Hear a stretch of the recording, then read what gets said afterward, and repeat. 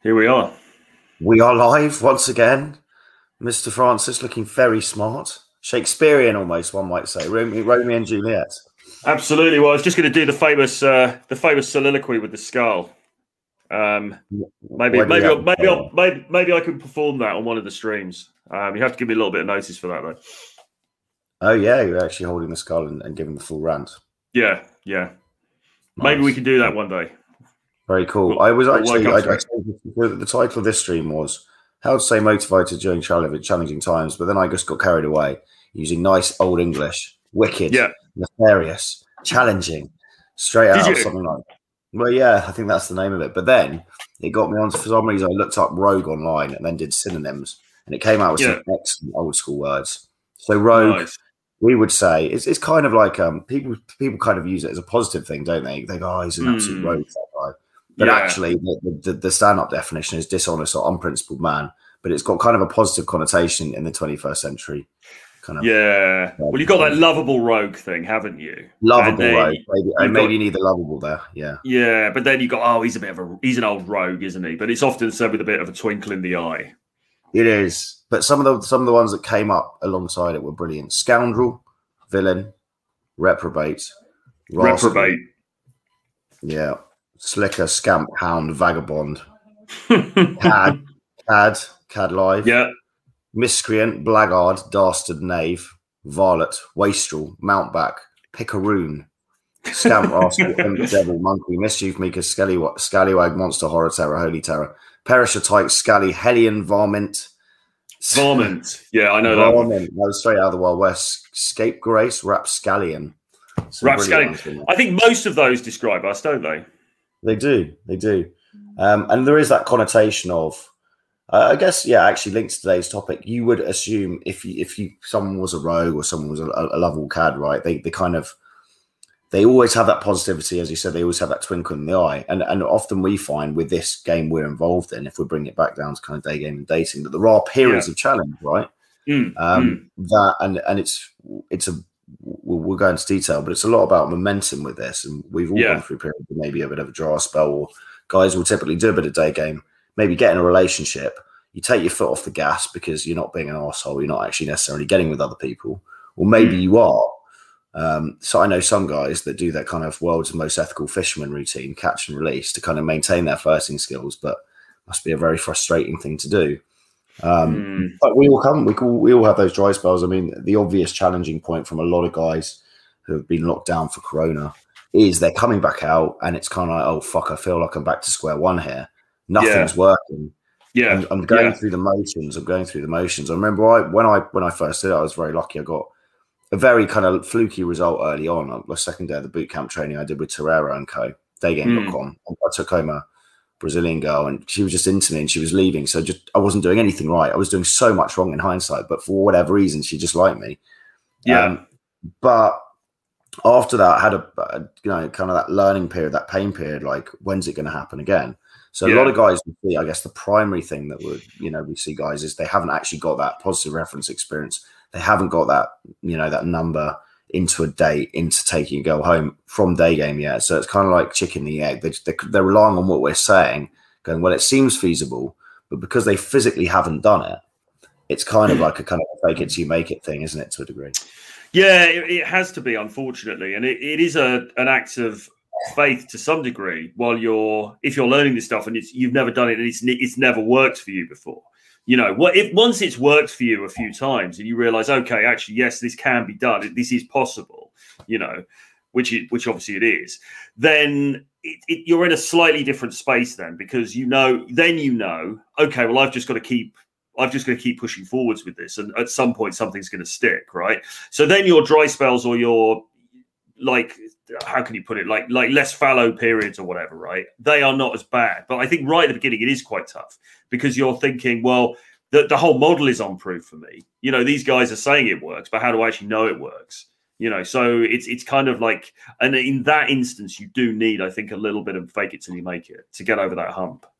You do, don't you? And you just have to trust in the process, and you have to trust when people like us, put out content showing students going through that process themselves. we try and obviously be as above board as possible, as transparent as possible. But there is, like any skill set, I guess, there's that the 4 stages of learning, right? At the beginning, you are shit. You do realize you're shit. Yes. There's not much you can do about it. And you just have to go through the motions until you get better. I think having that strong desire why is a big thing, that Nietzsche-esque why to overcome any how, any what, whatever that may be, whether that's dating 2 or 3 running night exclusively that you really like, whether that's finding a girl, bisexual girlfriends, have threesomes with, whatever it may be. Having that why is super important to fall back on. So you can kind of remember why you're out doing it. It is going to be challenging. Keeping that desire strong is really key, I think. And I mean, within that is things like, watch a bit less porn, don't fap all the time, things like that. And I know it's very basic manosphere advice, and I'm not coming at this from a holier than thou sort of, oh no, go monk mode sort of position. But I do think that if you can keep, you actually want it, right? You're actually hungry for it. And that's really important, because when you're hungry for something, you tend to work harder for it, and you tend to put yourself out on a limb a bit more, right? You tend to take more risks because it's like shit. It's the old analogy, isn't it? If you had a gun pointed to your head, you'd probably do pretty much anything, right? So if you really, really want the outcome, then you're going to work that much harder for it. So if the outcome is, well, I really want to meet an attractive girl and I want to make something happen with her, and you really, really want that, and you're focused on that, you're more likely to do whatever's necessary, right, to get there. Okay. Yeah, and I was just scrolling through to find a quote related to the fat thing, because it'd be interesting to go into detail. But what we may think is obvious is not. So I completely agree. I think you need to be driven from a sexual desire. At the end of the day, you can pretend you're doing whatever here, and we are getting more sociable. It is about identity change, becoming extroverted. But really, we are going out to meet and date high quality, attractive women, right? And there's nothing wrong with fucking doing that. But people need to stop bullshitting themselves. If you are sitting there watching porn 24/7, fucking jerking it off, spanking the monkey on a daily basis, your inherent motivation, your drive is not going to be there. So it is going to, be harder. I'm getting basic stuff like, I do. I know you've done it recently. Getting your testosterone levels checked after the age of 30. There's a very high proportion of men whose testosterone levels have dipped due to stress factors, poor diet, lifestyle, smoking, drinking, whatever, or just generally aging.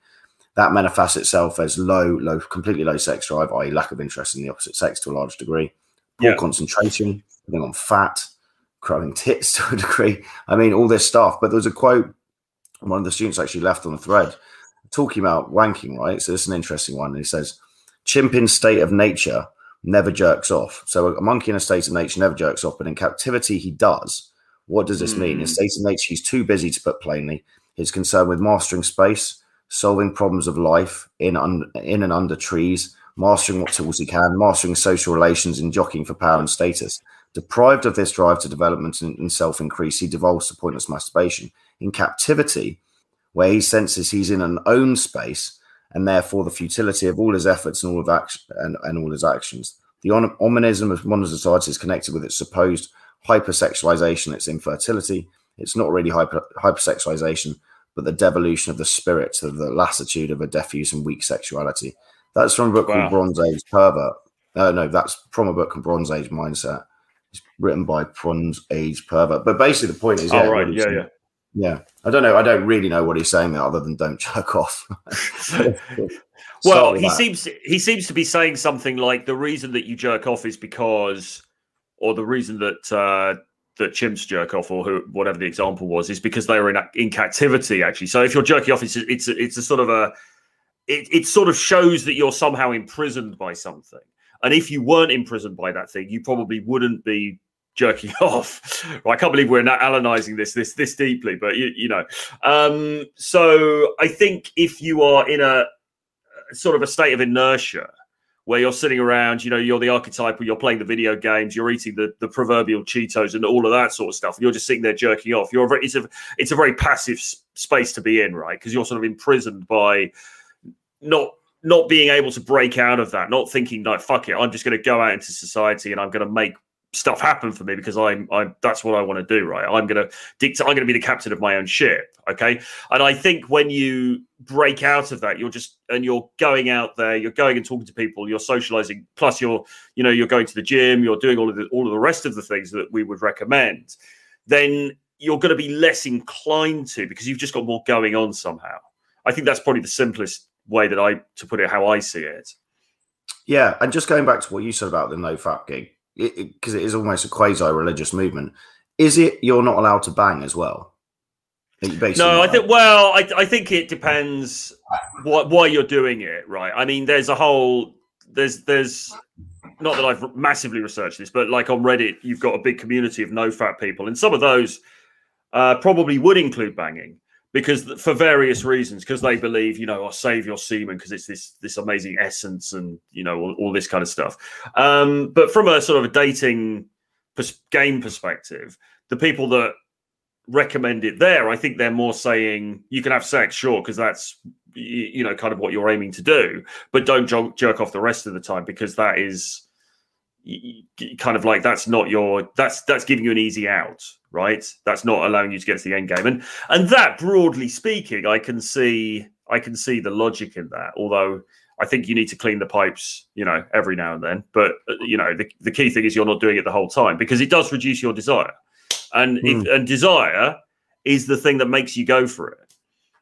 Yeah, it does. I've never really got into kind of looking at the thing. I mean, for me, it's quite obvious. You just don't wank too much, because I just know I feel like a person. I'm not actually out approaching, but I kind of, I guess, from a personal perspective, kind of follow that model. I don't tend to wank actually much, unless it tends to be I'll just go and have sex. That tends to be what I do. The occasional time, but I'm not like sitting. I used to watch a lot of porn. I really, even if you're still wanking a bit, guys watching this, I would highly recommend you stop watching porn. It's very damaging, because I bet I've had loads of students come out, but American-based terminology. Obviously, the doctors there love to just make up terminology left, right, and centre. But porn-induced erectile dysfunction is a proper thing in the US. It's a recognised condition. It's basically guys watching hours and hours of 4K glistening content, beautiful corpses writhing everywhere. Basically, when they go and sleep with a quote unquote normal girl, they can't get it up, because they're so used to these fucking, trailers, these incredible images that have been emblazoned into their brain that your brain can't compute. Your brain's kind of only banging tens, except you're not banging tens because you're not putting the muscle. But so I stay away. There's some really interesting TED Talks where they talk about the effect of porn on the brain. I think something you should definitely give up. Yeah. Personally. But I would say, like, years ago, I was certainly, and this was actually even before I learned game, right? So there was a point in time, I was in Manchester, I was living up there because I'd gone to university there, and I was going out to a lot of the clubs, and I was doing a lot of just approaching in nightclubs, bars, all that kind of stuff. And funnily enough, actually, when I sort of stopped drinking, I actually began approaching even more. It's like it really went off the scale. Suddenly we were going out 7 nights a week sometimes, to any kind of night. We go to a hard techno night, then we go to like some pop indie night, then we go to some like just anything. It didn't matter. We'd just go out all the time, and we'd be approaching girls the whole time. And I got blown out all over the place. Yeah, sure, but I also got a lot of successes as well. And I dated quite a few girls up there. And this was before I learned any of this stuff. I didn't know about any of this kind of the technical side of things. But I was just putting myself out there and smashing it. And I believe that, and I did punch above my weight in terms of the results that I was getting. So I would see other better looking dudes around, taller dudes, whatever, right? And I was certainly punching above my weight. And it was quite visible in Manchester as well, because it's a relatively small city. So you can kind of see what's happening. You can see what other guys are doing. And I was definitely punching above my weight. And I put that down entirely to the fact that I just really wanted it. I don't think it came down to anything else except the fact that I just really wanted it. And I was going out and just taking action the whole time. And that was it. Do you know what I mean? Everything else I was probably doing wrong. But those two things in themselves, that made the difference. That innate desire. And there is always a tendency, isn't there, to completely overcomplicate game. And actually, sometimes when you just throw all that shit out the window, but you're just fucking horny and you don't give a fuck about the result. You get blown out loads, but you find one horny bird and you're like, bang. And that's it. And I mean, I think you've read the 6 Years of Challenge PDFs. Yeah. I think they're brilliant, but that's essentially his fundamental premise. It's stop dicking around, approaching these shit, go and find the bird who's down for it, right? Kind of like a more modern, more nuanced version of Mode 1. And obviously it didn't have, when I was reading it, it wasn't some black guy's voice shouting in my head, like it would be if you were reading Alan Roger Curry's Mode 1. But I think the 6 Years of Challenge stuff is brilliant. I've been trying to get hold of him for an interview for years, but he just doesn't seem to exist as a person. I don't know if he's even doing content anymore. I'm not even sure. He did. Well, I saw one video of him once, and that was it. Mm. I don't think he ever really put out content, but some of the stuff in there is just so high level, and it really simplifies it, doesn't it? It's no bullshit attitudes. Yeah, because it's so easy to get caught up in this kind of contradictory stuff. Yeah, everything we read, and often all the stuff, you've got one principle which is legit, and you've got another principle that completely contradicts each other. And it's just, I can see why for guys coming into this to learn this stuff, it's a challenging, to use the trigger word again, challenging environment, even to know where to fucking start. And it's no wonder people get laden down in theory and don't end up taking any action, because it's analysis paralysis to a high degree. God knows how much material there is out there in the quote unquote manosphere written about game. I mean, just reams and reams of content, right? Yeah. Just tons. And ultimately, we did. There is a tendency to overcomplicate it, and we really shouldn't. And I think that the sort of stuff that you're putting out now, and I'm putting out as well, we are trying to take it back to basics a bit in a way. It is literally. This is about social skills. It's not about wearing a furry black hat. It's not about wearing a pink feather boa and, doing weird peacocking and all this crazy stuff. It's just about being a normal guy, seeing something that you want and going and taking a shot, right? I mean, that's kind of what it comes down to. Obviously, there's more to it than that. Obviously, yes, there are nuances. Yes, there are things you can learn, et cetera, et cetera. But in the end, we're not talking about rocket science here, are we? We are talking about a very fundamental human drive. Yeah, and I think one of the key things we talk about getting through those challenging periods is momentum and social skills. We've talked about this before, but the old school kind of method of doing day game would be go out, you do your 10 approaches over 3 days, take 2 hours of time, but then the rest of the time you act like the old you. Well, that was at least the impression I was kind of getting from reading material or knowing guys that were teaching it. It wasn't a focus on fundamental change and increase in social skills. And what we really want to be doing is be as sociable as we can the entire time. Practice those social skills, because that builds momentum, and we can't be good at shit we don't do with frequency. But also, the more frequently we practice our social skills, the better we become. The more social and emotionally switched on, the better at active listening, the better at being teasy, flirty, all this stuff. And then laced into that is kind of like, if you can approach 2 or 3 girls a day every day, that's perfect, right? If you go through that process, if someone was struggling with game now, challenging periods, hadn't got results for a while, if he just shut the fuck up, didn't watch another one of our videos ever again, but just stuck to the advice of go out and every fucking day go and speak to 2 new women that you find attractive until you're going on dates and getting laid, he would, within some weeks or within some months, meet a number of women who gelled with him that he found attractive and he would go with. It is simply a process of consistency. But as is so hard with this thing, and as our job revolves around to a large degree, it's finding ways to keep guys consistent, because it's so hit and miss. I do not know why guys are so incapable, actually, of sticking to the process, of actually just speaking and opening their mouth to 1, 2, 3 other females that they find attractive they don't know every day. It's not that big a deal. It doesn't take that much time. But for some reason, guys are literally terrible. Like, they just cannot do it. And so that's, I guess, what we've been trying to do for what I've been trying to do for years. Trying to find a way to get them to do that consistently. Well, it's really trying to get back to the fundamental why, isn't it, as well? And like we say, with this, the why is driven by desire, ultimately. But you've got to think back, because it's like people used to say. I mean, if this woman was in your bedroom and she was just wearing her underwear and everything, you'd be like, fantastic, this is amazing, right? This is fantastic. But because there's all of these... if you feel like there's all these steps in the way, you sort of forget what that end game would look like, and you don't go in at the beginning. But it's like they talk about this in entrepreneurship. You've got to be prepared to do the less glamorous work before you get the big success at the end, right? And it's the same thing with game. You want that bit at the end, when she's sitting there and she's in the bedroom and she's looking amazing and whatever, right?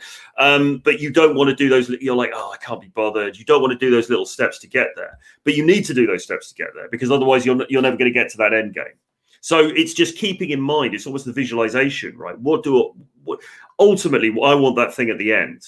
And if you can keep that in mind, then that will spur you on to do the actions. It's so important, isn't it? Yes, it's so important, and those things can shift. But again, most guys don't know what they want, And I'd say what most guys would be happy with, from my experience of working with a number of clients over a period of time, would be dating 2 girls that they're really into, non-exclusively, and then the ability to go out and occasionally hook up with another girl. That, from my kind of trial and error and working with a number of people, that seems to be the kind of a good thing to have. You don't have to do that, but it seems to bring enough satisfaction. You've got the emotional investment, emotional connection. You're also not more than 2 girls non-exclusively. In my experience, it's actually, you don't have enough time. If you're dating 3 girls non-exclusively, you see them twice a week, which is, I mean, you wouldn't, but that's 6 days a week, right? That's impossible. Even if you saw them once a week, that's half your week gone. Yeah. And then you're drained of, on many level of everything. Yeah. Your chance of actually going out and socializing are probably quite limited. So you almost want to keep it a bit like the Japanese eating style, eat till you're 80% full. I think if you have 2 girls non-exclusively that you like, it still allows you that 20% of the tank to either go and hook up with a new girl or go and chase others, keep those social skills fresh. So if if guys are watching this struggling to be like, well, what should my goal be? If you're learning this, I think that's a good goal. Aim for 2 girls that you're actually really into, date them non-exclusively, have a rotation, and then have a basically the equivalent of a free spot where you're going out, you're still approaching and stuff, you're leveling up your skill set, and you've got the potential to just randomly hook up with girls here and there. I think that's a healthy target for. That seems to be satisfying for a lot of guys.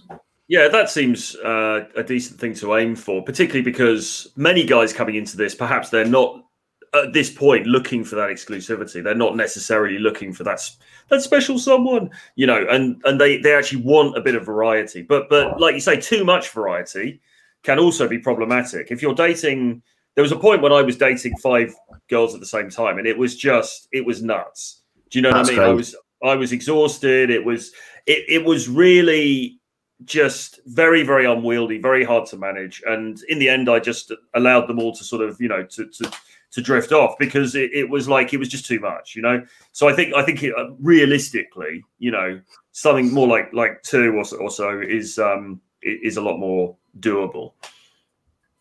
Yeah, 5 is how often were you seeing them? Well, mate, I was seeing them literally 1 a night. Like Monday night, Tuesday night, Wednesday night, Thursday night.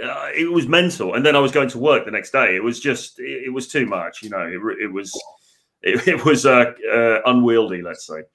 And then it just, that cycle would then just repeat. So essentially you've got no free time to yourself ever. It's too much, isn't it? You just must be exactly. Because you need that. I mean, I normally take a day or a couple of days off at the weekend, but you need that free space, right? You need that space just to not come home and then you're with somebody else immediately, right? You just need that time for yourself also. It's too much. It's too much. I mean, but 2 days in a row is I almost need one day off, one day on. Yeah, but we were chatting recently, weren't we, offline? And I was saying, I feel sometimes I felt like my motivation had dipped a little bit. And I think there's elements, as you get, let's say, a little bit older, I'm in my 40s, obviously you're in your 30s. It's sort of like that you do then have to manage this stuff. What I'm talking about with the 5 girls, that was actually in my late 30s. So by that point, you are getting a little bit. I mean, if I was 22, maybe it would have been different. But at that age, it was getting a little bit much. And now I'm even older than that. The whole thing is you've got to sort of manage your energy levels, I think, haven't you? But one thing that I have noticed, and I believe this is obviously, check your testosterone, all of that stuff. But when you put the action in, then the fire, the passion starts to come back. This is a key premise as well that we wanted to touch on. It's such a good point. I really recommend guys check out Models by Mark Manson, and also his blog, because he's a very smart guy. And he came up with this principle, and I basically just hijacked it. Although I've given him, credit, but applying it to day game, which is, you never feel like you want to go out of the house, do you? Yeah. If we completely wait for our feelings to line up with the correct course of action, we never do anything. 1 in 100 times you might wake up going, if your activity is the gym, I really feel like the gym. Maybe more than that, because the gym can be quite addictive. But for day game, 1 in 100 times you might spring out of bed and be like, I feel really good. You know what I'm going to do today? Socialize. But 99 times out of 100, you won't feel like that. But the correct course of action, is to walk out of your house and get those approaches done, because you're out leads, and leads are the lifeblood of this. It's like sales. Yeah. So if we just wait for our feelings to match the correct course of action, we never do shit, right? We have to get used to fucking our feelings, saying, fuck you. I know what I need to do. Feelings are temporary. They're fleeting. Give a fucking monkeys. Crack on. do what you need to do. And that's such a key premise. And for vast periods of my life, I've been an incredible procrastinator and done, been very unproductive because I didn't realize that. I just, just kind of think, oh, I don't feel like it, so I shouldn't do it. It's like, that's ridiculous. God knows how many years of my life I wasted not doing things I should have been doing just because I didn't understand that. It's like, fucking hell. It was a groundbreaker for me to realize. Yeah, me too. I'm exactly the same. But just in terms of the desire that we're talking about, desire for these women, because you do sometimes. I get people coming into my chat and they'll say things like, "Yeah, but but how do you motivate yourself to go and talk to all these different women? Because there are so few quality women around. I only go for the 9s and the 10s, and I only see one of them a month. So I couldn't possibly, throw myself into this. And I think that's BS. I think the person saying that, I don't think that is true. But if you are in a state of your life where you're like, do you know what? I've kind of done this a bit. I'm the glitter isn't quite there anymore.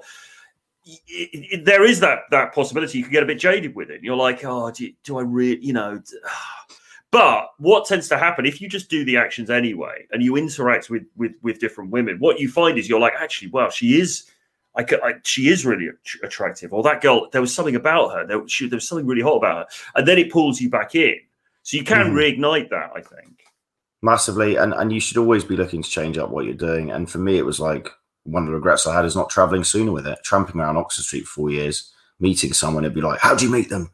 They were like, "In a bar." It's like, that doesn't count. You weren't patrolling up and down Oxford Street calling people friends. Fuck you. I'm a day game. It got a bit weird. I was like, it was just like, what am I doing? So anyway, the last 4 years traveling has been the best of my life. Remarkable experience.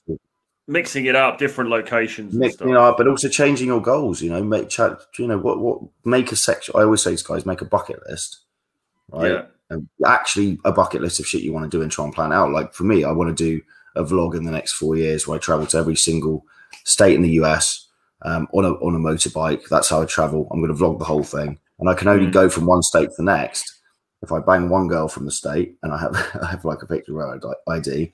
I do one state activity. So, for example, if I was in Alaska, I'd do husky racing and I eat one steak dish, whatever the famous dish is. And then once I tick that off, I'm like, okay, to the next place. I'll take a whole fucking year doing every single fucking state on a motorbike. That'll be fucking sick.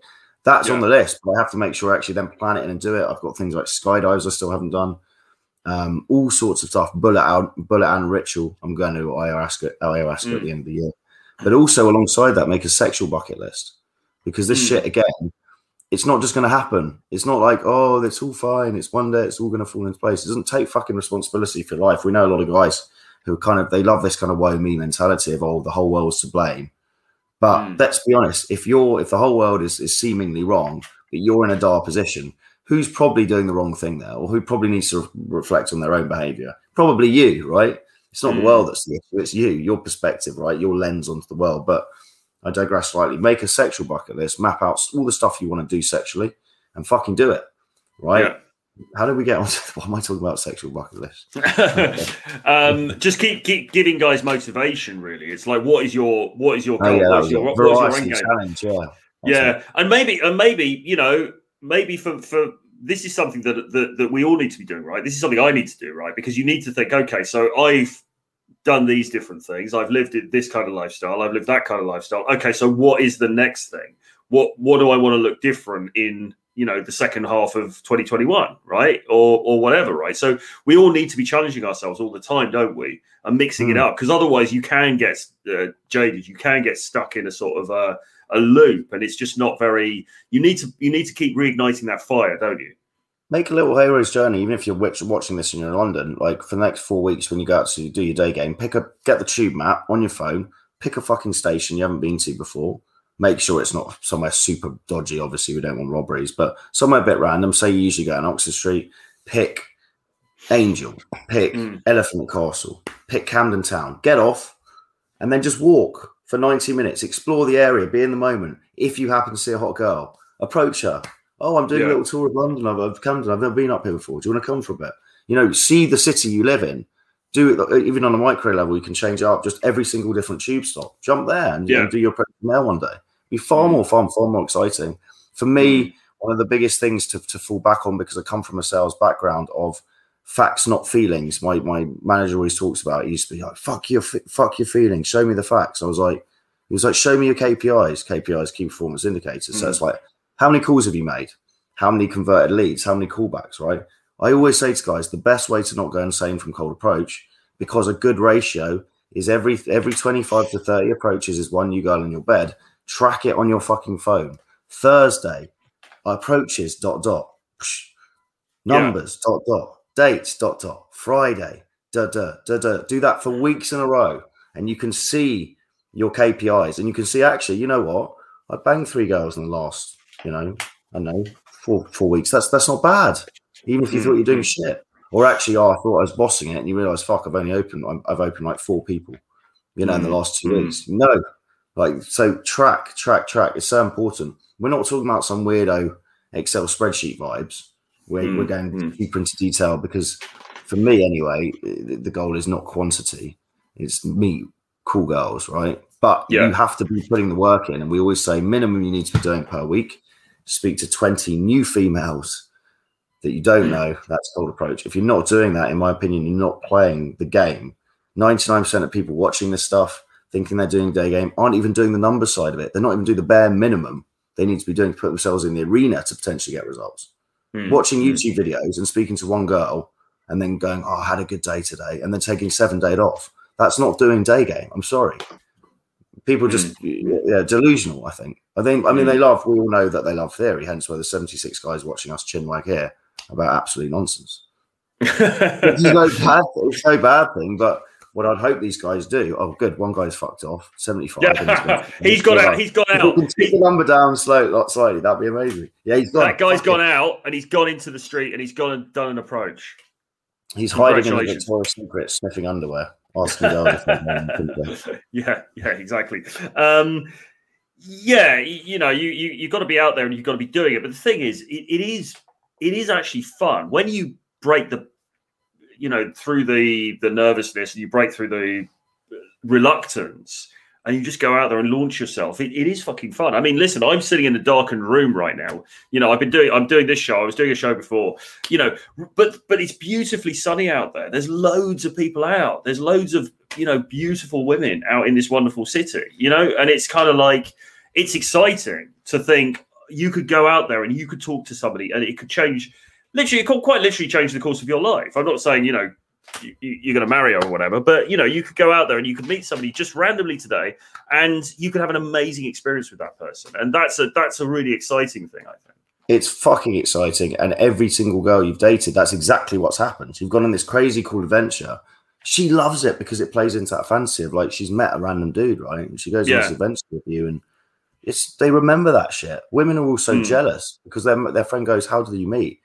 And she's like, "Oh, yeah, he came up to me in a bookstore or a coffee shop." And it's like, that's fucking cool, right? So, yeah, I agree. And it's a great mindset to come from. What's going to happen? When you leave your house, I'm not thinking, oh, woe me, oh, fuck, I don't want to go and get blown out. I'm like, fuck, what can happen today, right? Not just with day game, but with life. I'm always thinking, well, what cool shit can happen today, mate? Yeah. And it helps if you just jet around and go flying random planes and touch down in random countries as well. But again, that's taking control of your circumstances. I've consciously decided to live that lifestyle. No one put me into that. It's a very unusual lifestyle. People hear me talking about my lifestyle and they're like, "Oh man," loads of guys are like, "That's amazing." Some guys are like, "Oh, you seem really jaded from it." I'm like, "No, I fucking love it." Yeah. A lot of people can't understand it because my age, kids my age, people my age. I'm sure, obviously, for yourself, Troy, a lot of your original friends now married with kids. Same with mine. Out my original friendship group from school, pretty much all of them settled down with kids. So now I'm living a very, very different lifestyle, but I've chosen to live that lifestyle. I love it. Yeah. And you want to have that sense of, ideally, you want to have that sense of excitement, that sense of like, I'm really living how I want to be living, and if you can get there, then that is an amazing place to be. And then you get real momentum through that as well.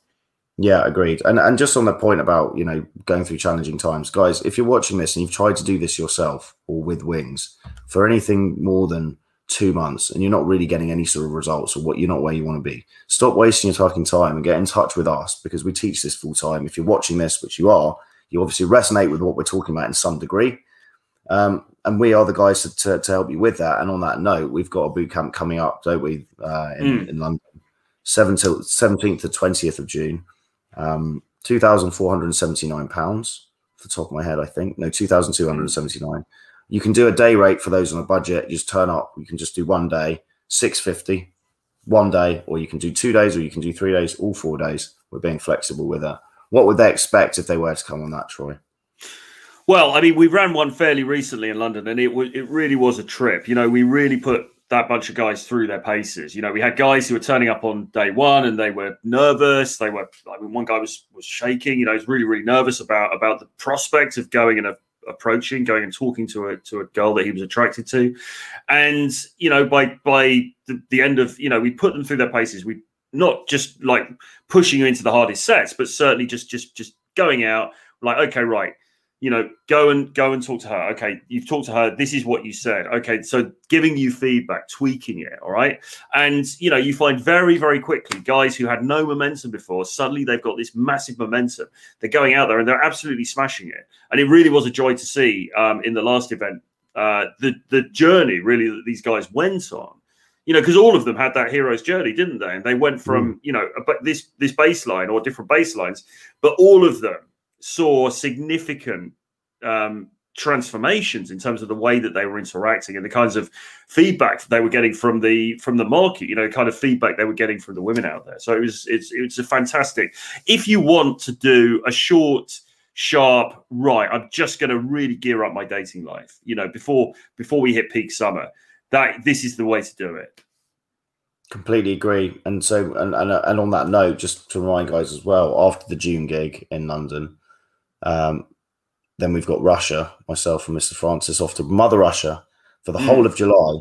We've got 3 boot camps lined up there. We're going to take 4 guys in each location.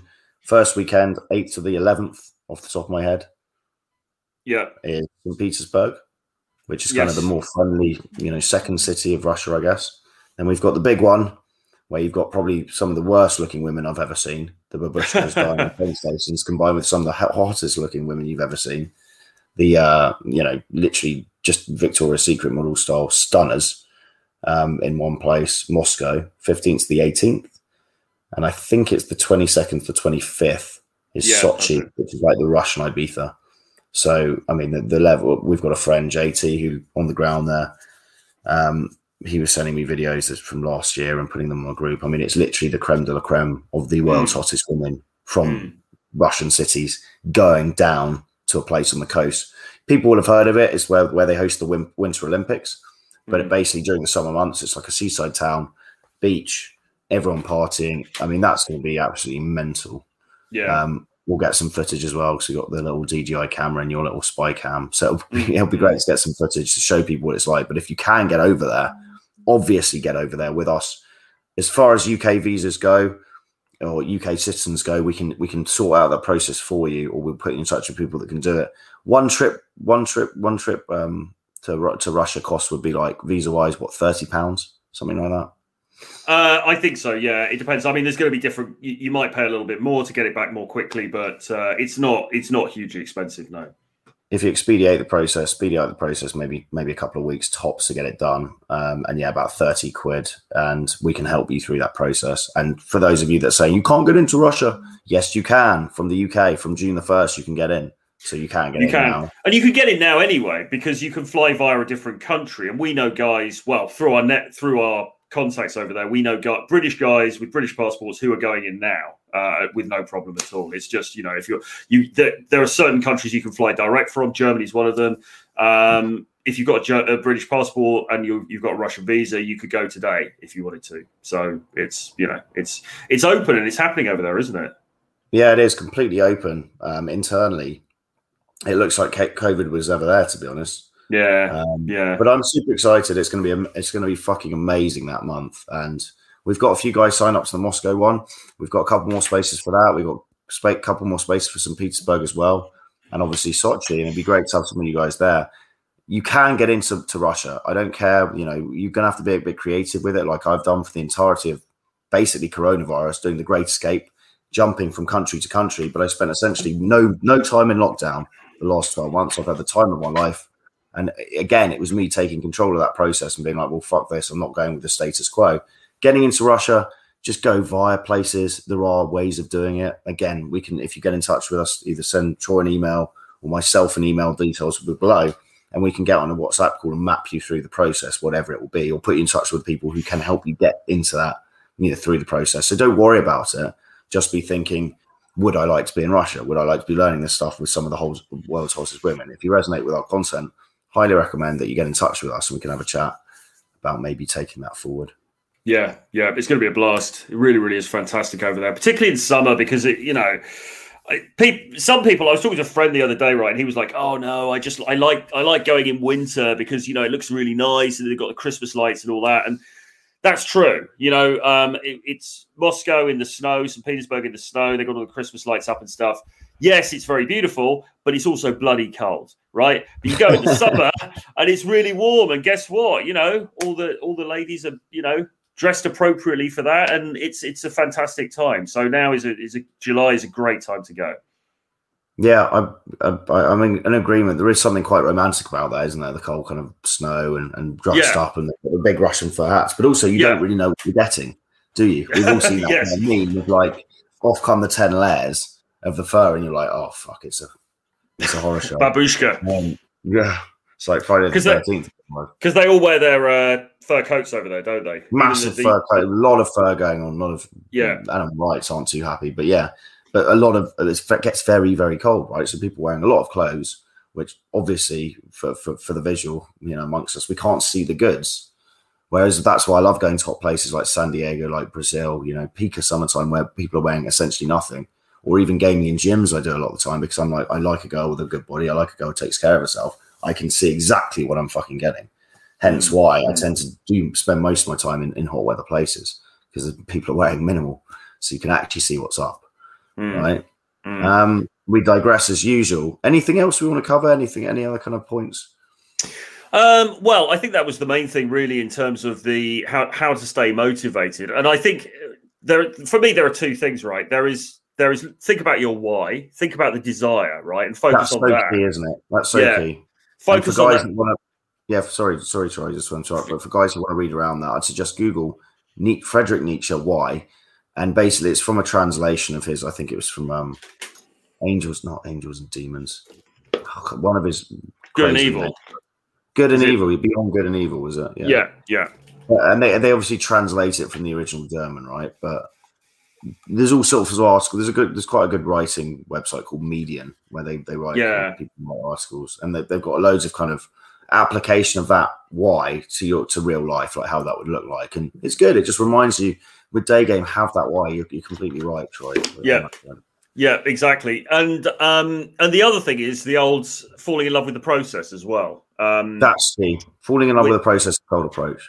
Yes. So then it's like, okay, well, maybe I don't want to go to the gym this morning. Maybe I don't want to go and run 5 miles or whatever it is. But you do the basic things. You put on your running shoes, you put on your shorts, you walk out the door, you put on your stopwatch or whatever you're going to do. Put on your timer on your Apple Watch or whatever it is you're going to do. You take the first step, you take the second step, right? It's breaking it down into those incremental steps and just falling in love with the grind. Really, is the thing. So. And then the rest follows on with that. So I think a combination of those two things has taken me through some of my tougher spots in the past. But also going in and truly just going up and being like, I'm going to have fun with this conversation. I'm going to have fun with that last conversation. I don't give a fuck whether she buys into it. Yeah, I'm obviously going to give her a compliment in some format, but I'm basically going to do and say what I want to do to a degree and have fun with it. And just whatever happens, happens. And that kind of laissez-faire attitude where she genuinely knows that you want her, but you just don't give a fuck. Is super attractive to women. It's their dial for sensing neediness is so well tuned that they can just tell if you're overly invested in that conversation straight away, and they're like, "Man, he's done." Right? Because as soon as you're more invested with a girl, or outwardly show it to too high a degree, she's like, "This guy's a chump." Yeah, because it's a whole adage of giving them the gift of chasing you. The ultimate position for women to be in with men is chasing you to some degree, isn't it? It shouldn't be the other way around. It shouldn't be. Like, it's not sexist to say it. It's just the case, just the facts. Yeah, although I think all of us really, we all kind of to some extent want the things that we feel we can't have, right? And I think that applies to guys as well as women, you know. Because this is the thing. I mean, you've probably had this as well, right? You know, you sometimes you might meet a girl who's really attractive, but she's just super into you, and there's something about unfortunately, there's something about that that puts you off a bit. Whereas if she's a little bit, doesn't mean she's a bitch, but if she's just a little bit more standoffish and you sense she's a little bit more sort of independent in her nature, those are the ones for me that are like catnip. Do you know what I mean? It's like, oh, she's really, there's something about her. You feel that need to sort of try to reel her in more. Whereas the girl who's just all over you immediately, you're just like, yeah, all right, she's hot, whatever, but it means less because you have to do less, right? And I think that's a universal human trait. Yeah, and on the flip side to that, I mean, that's why women put off men. If the guy's immediately like, oh yeah, I'll drop everything for you. She's sensing that neediness. Like, she's just like, fuck, that wasn't a challenge. Yes, yes. But it's. I think it's more. I think it's probably even more accentuated in women because women, of course, get so many opportunities, right? They're presented with many more opportunities than the average guy is, and so the majority of those guys are going to be simps. The majority of those guys on our Instagram feed are like putting like 15 hearts, like, oh, you're so beautiful, and all of that. And she doesn't even have to do anything. So you need to. Guys aren't, generally speaking, have as much simping thrown at them from women, unless you're Leonardo DiCaprio or somebody. But I think women see it a lot, and they really tune out those guys. They're much more ruthless, I think, with those guys than perhaps men would be. Yeah, that's a great point. How would you define, is simp basically the modern way of saying beta? What's it however you want to use that terminology. The way I'm using it is just to say somebody who is just giving the woman excess attention before she's given anything back, or I suppose a classic example is like the Instagram boyfriend who's like laying on the floor taking a picture of her so that she can put up this hot, sexy picture of her on her Instagram feed that obviously other guys are going to see. It's that kind of thing. I think is it like an abbreviation of a word, or is it like some? No, it's just simp is just a word in its own right. It was an old slang word. It's a modern thing. This is something that's come over the last few years, though, hasn't it? This wasn't an old school term. Well, no, but the word simp is not that new, I don't think. I think it used to mean... We've got it from him. Yeah, I don't know whether this is true, but this is what he says is Well, partly, but you could also simp for a very attractive woman as well. I think it's basically about pedestalizing a woman. It's putting a woman on a pedestal above you when she hasn't earned it purely for her looks. Yes, basically. Exactly. Particularly, you could do it in a relationship as well. You could be a simp for your girlfriend, so there is some reciprocation there, but you turn her off because you're a simp. But it's even worse to do it when the woman hasn't even looked in your direction. The worst thing in the world is like writing comments on Instagram and stuff like that, isn't it? Like, oh my God, you're so sexy, and you're. And all of that stuff, right, is that's like, I would say, classic simping. The worst bit is actually seeing that, but it's like one of those, like, I can't remember his name, Kai something or other, but like an absolute jack bodybuilder, and it's just loads of men simping with they're like, oh, look at those guns, bro, like worshipping this. You're like, what the fuck are you up to, mate? Fucking. Okay. Well, you do get that as well. That's a little bit odd. Tusk is a simp for his big arms. I'm simping myself, Mr. Francis. The thing that people don't, I've got the one thing like Nadal has though in common with Nadal. Everyone like used to see Nadal play, and he had one giant like fiddler crab arm. Yes, but ironically, it wasn't his tennis playing arm. So God knows how much wanking he was doing to develop the size of that arm. But yeah, it's the same with me. I have one giant arm, one tiny arm. That's how it goes. Interestingly, here, just from a very quick, I've got one giant arm as well, but that's from something different. Only joking. I've got, just for a very quick Google search here, it says that simp etymology. So simp is a shortened version of the word simpleton.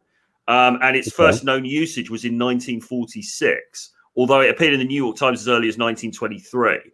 So the word simp itself is pretty old. Like I'd heard it years, when I was younger and stuff like that. But the modern usage of it, I think, is quite, like you say, is the last few years that people are using it specifically in this context. Right. I think I feel we've talked about this terminology far too much. Any concluding thoughts, Mr. Francis? I know you've been going on hours of hours of mental masturbation and not enough action. Do you find talking about? I'm just a personal question between us, and I'm just interested. But do you find talking about this stuff helps spurs you on to go and take action, or do you think there's a point where actually it becomes a tipping point of you talk about you do maybe too much content in one day? And it's just like, oh, for fuck's sake, the last thing I want to do is actually think about this stuff. Or how does it work with you? Because you put a lot of content, and you've got God knows how many different shows you've got your fingers in many pies. Your proverbial fingers in many pies. Absolutely, man. Absolutely. Well, I mean, you're putting out daily content now, aren't you? But you're putting out like very motivational content, and that's the kind of content that I really like. Almost shouting at myself to basically kickstart my day, and then I use that as like hit the gym. Blah, blah, blah, sales calls, some Portuguese, and I fuck off out of the house each client. I'm like, bang, I'm going to approach as well. So it's almost like I'm telling myself. But I have gone through phases back in the old days of not having StreamYard where I was recording hours of content, in a few days, and I'd almost feel jaded by it. You do. But that kind of content, that kind of motivational content, I personally really like, and that's more the kind of thing that I'm trying to do on my own channel. I mean, I don't like to get too much into the weeds. Apart from there's the one show that I do on Saturdays, Rule Zero, with Rollo Tomasi and Rich Cooper and these other guys, and those shows, because it passes around each person's channel. So today it's on Rollo's channel, and there's a sort of a group consensus about what the topic is going to be, or the person who owns the channel is going to make up the topic. And that show does go more into the weeds of the sort of social aspects around dating and women and all this kind of thing. But for myself, for the most part, I would rather keep things very practical and very actionable. And I mean, I like a good old existential rant, as you know. I mean, I like considering the more sort of like, but that's almost more like on a personal level. I'm less interested in talking about, what are the political ramifications of feminism and stuff like this? Because it's just, for me, all of that is kind of like, okay, fine. There is a political context, the social context for everything we do, but fuck it. Are you going to make things happen for yourself or not? But I still do that show because obviously they're great guys and everything. But I don't think talking about this stuff too much helps at all. No, I agree. And I've always done this from a personal perspective. I enjoy traveling the world and tried day gaming, dating. And the second I hang up my proverbial condoms is the second you'll probably see my entirety of my content ever produced deleted. Because I'll have no qualms leaving the industry in its entirety. I'm doing this purely for me, really, and this is my journey. But I realised going on that journey, I'm able to give people experience and value and stuff. But I'm doing it purely because I'm living this life as well. When I decide if I ever decide I'm not living this life anymore, I will have no hesitation and immediately going away. I'm not going to hang around existentializing about stuff. It's just not what I want. That was never what I was here for. Yeah.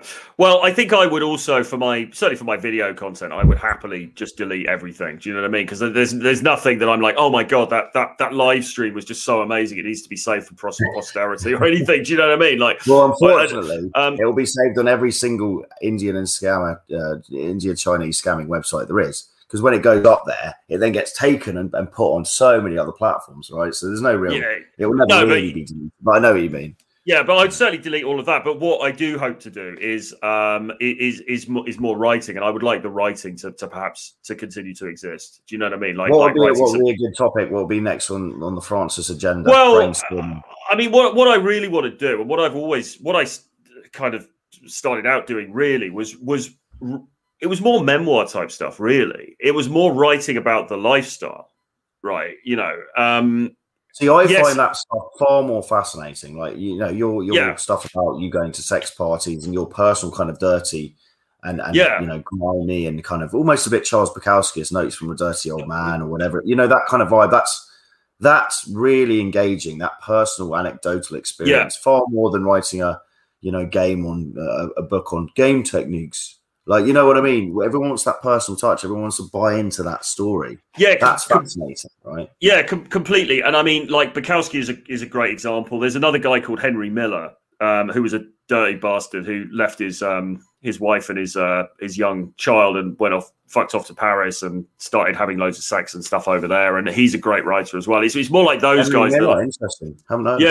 He's a really, really great writer. So it's more like those guys that I would model, really, where they're telling the story. It's more telling the story of the lifestyle. Now, because I got into the space and everything, I mean, I have written, obviously, books about game. You know, the first book, The 7 Laws of Seduction, is pretty much a how-to guide to game. But all of the rest of them, and actually including that book as well, I've tried to bring in as much of my own personal experience as well. Because what I really enjoy is not saying, right, go up to her and say these 3 lines in the coffee shop or whatever. What I like to do is just tell the stories instead. So that's ultimately what I'd like to get out of all of this, or to leave in the world from all of this, if you see what I mean. And hopefully we can be doing that from a personal perspective with this DJI camera I've got. I mean, what we'll do is we'll vlog a lot of the Russia trip with me and you, and it will just kind of show what we're actually fucking doing. It will be almost a fly on the wall of, you know, what we're eating for breakfast, the horrible grimy Russian coffee, you looking there hungover free, me looking there looking like I've been run over by a truck and there's a half bottle of vodka next to me. The grime borscht that they get served up, the rejections on the street, but then maybe on a date with an absolute smoker, all this stuff, that real kind of our own kind of hero's journey with it, giving guys an insight into what that actually looks like, the reality of it. You know, because that's what people buy into, the story. They love the failure, they love the chaos, the downsides. Right? There's a reason why my popular video on YouTube is me getting blown the fuck out, because people want to watch the world burn, and they love, people resonate with the negative stuff and the failure bits, don't they? But I think you're right. You can do this stuff now on video. You can do storytelling on video much more, and having that camera and so on. But also actually some of your live streams, you know, I was saying to you when you were still over in Mexico, when you were in Brazil, there was something really cool, actually. I think about this technology we've got now where you could just like turn on the computer. It's 2 a.m. where you are, and you're like, hey, guys, so I was out in Mexico and I went to this party and then I met some people and we went back and blah, blah, blah. There's something, the immediacy of that and just telling the stories, I think is really fucking fascinating. But so you could definitely do this stuff on video. But for me as well, I think ultimately I want to write it down, because I think that, you know, that's just where I come from in terms of the real content I like to create. I'm not that bothered about doing video stuff, really. It's just... No, I agree. It's a way of getting yourself out there. Well, you can make, you know, episode, the preface could be to one of these, could be a memoir. I was going to say Memoirs of a Geisha, From Russia with Love, or something like that. You know, the title. Krause has got about 16 volumes of memoir now, hasn't he? And he's still cranking them out. But even little anecdotes where it's like you going over to Russia and us like fucking around between Moscow, St. Petersburg, and Sochi, and that written down would be fascinating from your perspective. You know, I'd read that even if I was with you. I'd read it because I'd be like, oh, that's really interesting. Yeah, people want to see this stuff. You know. Yeah. What do you think of Hunter S. Thompson? Are you a fan of him? Yeah, I'm a big fan. Although it's years actually since I've read him, but he had a fascinating guy, right? Fascinating character. I really like that kind of stuff. And actually, he's a good example because that sort of gonzo journalism. Because he actually wrote political stuff as well, didn't he? He actually followed politicians around and wrote that. So it wasn't just all the drug infested stuff. It was the Hells Angels as well. That was fucking brilliant, right? But that's exactly the kind of thing. It's like, okay, I'm going to go, like, imagine you go to Azerbaijan or something, or you go to or Armenia, or you go to some kind of place off the beaten track, and then you just write about it, you record it. I think it's that travel writing, really. I think. 100%. And I'd love to see some of that. And if we go to the Stans as well, that'd be fascinating. Yeah. I remember one Irish lad I met Irish American guy I met in Rio, who's telling me about his trip to Kyrgyzstan, where they went out to like the big club, which is basically like a tent in a fucking field. Yeah. You've got all these people wearing traditional gear. So it's like something out of Genghis Khan. They're wearing the little hats, whatever. So they pay their $10. They get VIP treatment. They basically own the nightclub. They've got this massive table, premium bottle of vodka. It's that cheap. And then people are super short, right? The local guys are obviously like, fuck these American dudes. So every so often they're just drinking their drinks, and they see like guys just jump up like from beneath the table, like whack-a-mole, and dump cigarettes in their drinks. And they'll be like just trying to fend them off. And these locals will be just jumping up and bombing cigarettes into drinks and disappearing back away, trying to sabotage their night. So they're like, fuck this. They went home. Like, the guys sabotaged it, and they had a plan the next night out. It started happening again. The first two guys that did it, locals that did it, they grabbed them. They were like, "Do you want a bottle of vodka each? There's £10 bottle of vodka, £10 bottle of vodka. Can you now guard the table?" So every time all the other guys popped up, they'd like they had these two like local guys batting them away, and so they're able to go and like collect their women, and they went back to like a fucking tradition, like almost a yurt, like a traditional tent to have sex with one of them. Just put that sort of shit written down, right? It'd be hilarious. That's fucking awesome. Yeah, I think you need to.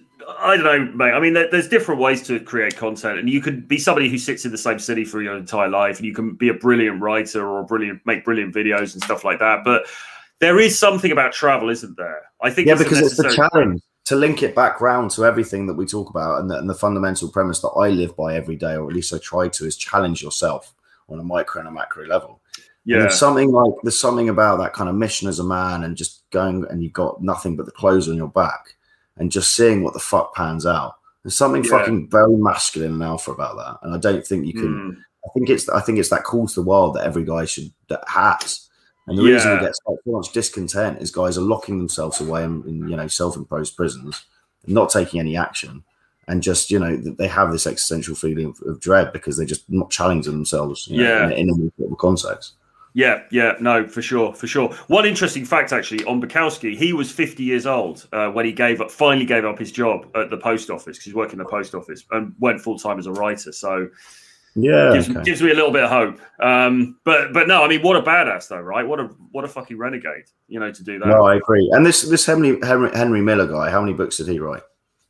He's written quite a lot. I forget the exact number. Lame Duck in the chat is saying Tropic of Cancer is a great read, which it is, fucking awesome. And Memoirs of Montparnasse, which I don't think I have read, although I have read quite a lot of his stuff. He's like Bukowski, but sort of maybe even slightly more literary, whereas Bukowski is very rough. It's like, yeah, man, I took a slug of whiskey and then I fucked her and then I threw her out the house, on the stained mattress in Los Angeles. Henry Miller is a little bit more literary in terms of his language. It's a little bit more descriptive, a little bit more sort of brings in a bit, more sort of literary elements to it. But it's still lots of good old sex and banging and stuff. So it's, he's a great writer. Is there one that stands out that you read that you think is particularly good? I like both of them for different reasons, but I do. No, of Miller's books, is there any that spring to mind as very good? Tropic of Cancer and Tropic of Capricorn are probably the key ones. I'm trying to think of. He's got this trilogy as well called The Rosy Crucifixion. With different ones in it. Yeah. He's just a really fascinating guy. But yeah, to start off with, I would say one of the tropics, Tropic of Cancer, Tropic of Capricorns is the place to start. Nice. It was actually an ex-girlfriend who got me into him. Because she was she's a really hot Romanian girl that I was seeing for a while, and she was really into when they're quite intellectual, but they're quite kinky as well. And she was quite sort of like, and she just said, "Oh, you need to check out Henry Miller," and I got into stuff through that. Well, what was the original? I remember reading the original 50 Shades of Grey, or the book that 50 Shades of Grey was based on from the 1940s, which caused outrage in France because it was.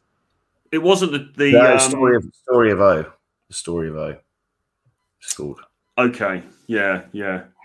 Read that. It's quite hardcore. That's got some naughty stuff in it, hasn't it? I think. Yeah. There's another one called Venus in Furs. There's quite a history of this erotic fiction. It's quite sexy when girls. Venus in Furs. Sometimes you meet these girls. Sometimes you meet these girls who are quite studious and quite intellectual, but they're into all of this. Like they're into the Marquis de Sade. They're into all this naughty, like sexy literature and stuff. And yeah. I mean, you look at what was the series that sold like most? Well, 50 Shades of Grey, right? Yeah, kind of that sexy fiction, right? There's a reason it's that popular. But we digress. There we go. The guys got some free content, didn't they? Free books to read as well, which was good. Exactly. We've come up to the hour, lads. So get in touch with us. Both our emails will be below. You've got the London Boot Camp coming up, 17th to 20th of June, and then you've got Moscow, Sochi, and St. Petersburg in July. Email for all details. Either myself or Troy will jump on a WhatsApp call, figure out where you're at, where you want to go, and we'll fill in the kind of key details and the spaces available for all of these. It's been a pleasure, Mr. Francis. What's your plan for the rest of this Saturday evening? Going back into town to have a bite to eat, and yeah, take it from there. Really, going to Soho probably. Are you going to be around Soho? I won't tonight. I'm back in. I'm chilling with my family at my parents' place, but I will be out on Soho on Monday, so we can link up then. I'll give you a shout. I'll drop you a message tomorrow or something. Yeah, good stuff. Good stuff. Nice one, boys. Cheers, mate. It's been a pleasure, and we'll speak soon. Cool, guys. See you later. Nice one, man. All good.